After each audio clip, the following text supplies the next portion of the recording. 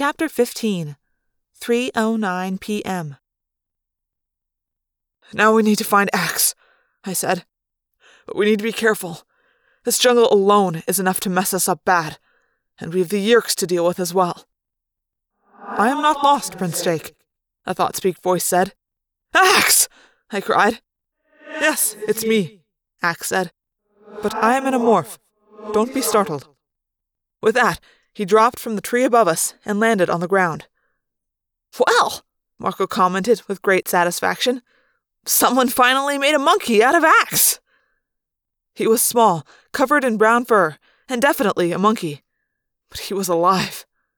I don't think I've ever felt so relieved in my life. I had been screwing up plenty. First, by deciding to go into the stupid Safeway to begin with, then by endangering Tobias, then by endangering Axe, then by leaving Rachel alone to almost get killed. But at least no one had gotten killed. Yet. "I'm thinking spider monkey," Cassie said, frowning. "But I'm not sure. I'm not all that strong on rainforest animals."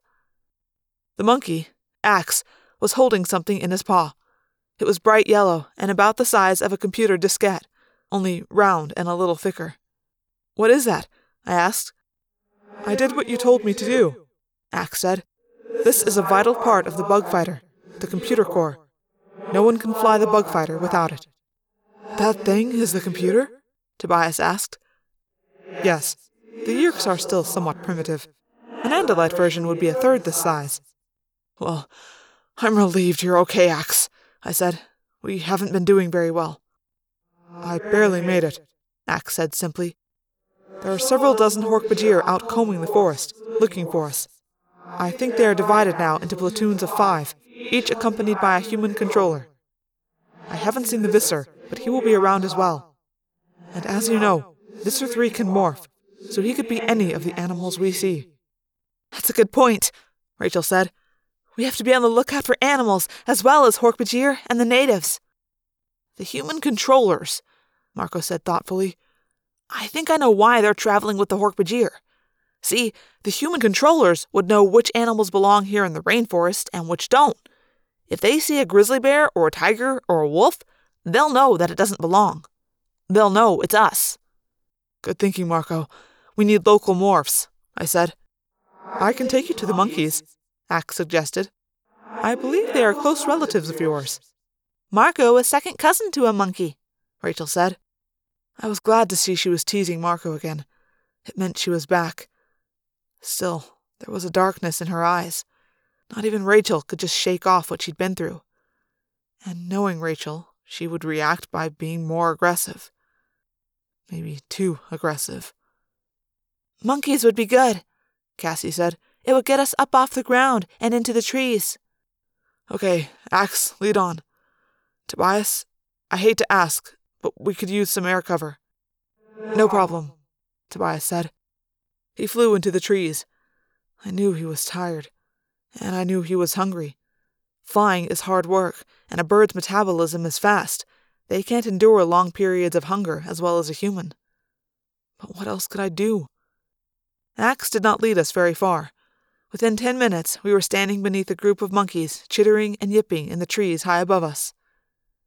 It isn't possible to acquire a morph from a person who's morphed. In other words, we couldn't just copy Axe's monkey morph. We had to go to an actual monkey. "I believe I can get one of them to come down," Axe said. "How?" Marco asked. Axe hesitated. It's hard to tell if a monkey is embarrassed, let alone a monkey with an Andalite mind. But I could have sworn Axe was embarrassed. I believe that I am... That is to say, my morph is an attractive female. One of the males seemed interested earlier." "Well, that does it," Marco said flatly. "We have moved permanently to Bizarro World. We've traveled in time, we're in a jungle fighting brain-stealing aliens and 10,000 annoying species of bugs, and our resident space cadet is a hot-looking monkey. Somebody wake me up when we get back to reality."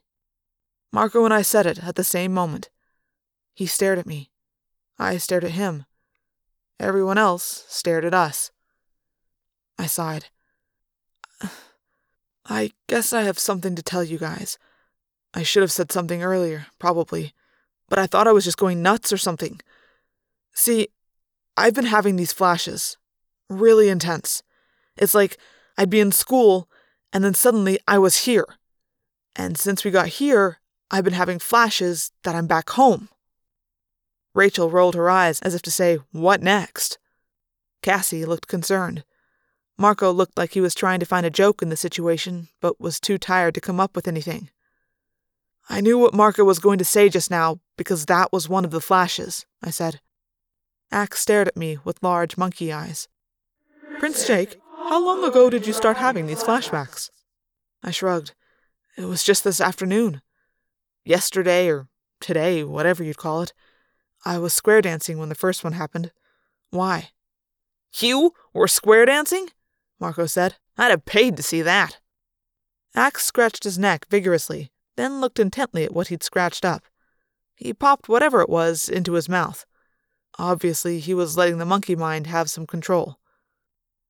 "Prince Jake, as I said, I'm not an expert on Sario Rifts, but I think what's happening is that the flashbacks are fluctuations where two simultaneous identical states of consciousness intersect outside of space-time."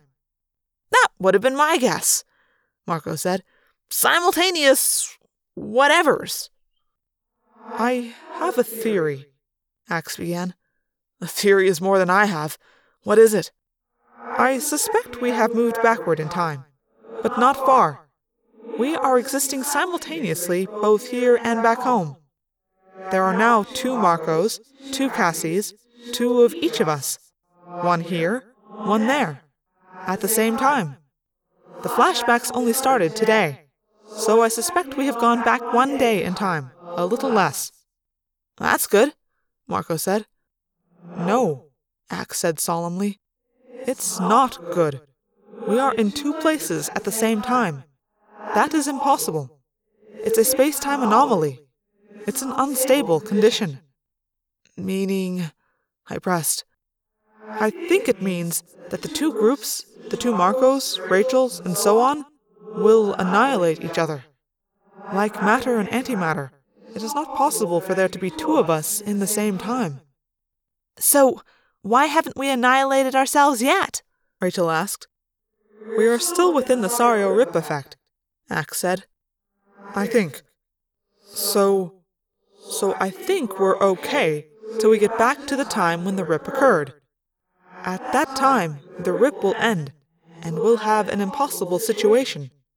2 identical groups of people existing in 2 places at one time.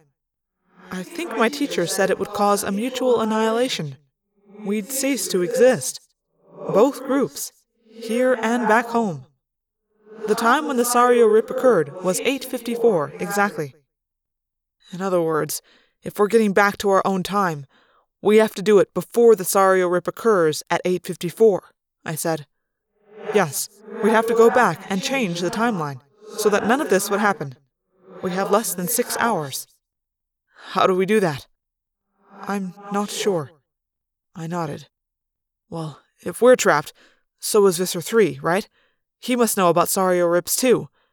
If he's going back, we can go back with him. All we have to do is get to the blade ship, hide out on board, and let Visser 3 take us home. I mean, that's the only way, right?" "There could be," Axe started to say. Then he stopped. "What?" I asked him. "Is there some other way to get back?" Axe gave me a long look, like he wasn't quite sure what to say, or whether to say anything at all. He was in monkey morph, so I couldn't read his expression. "As I said, Prince Jake, I wasn't paying attention the day they taught this in school."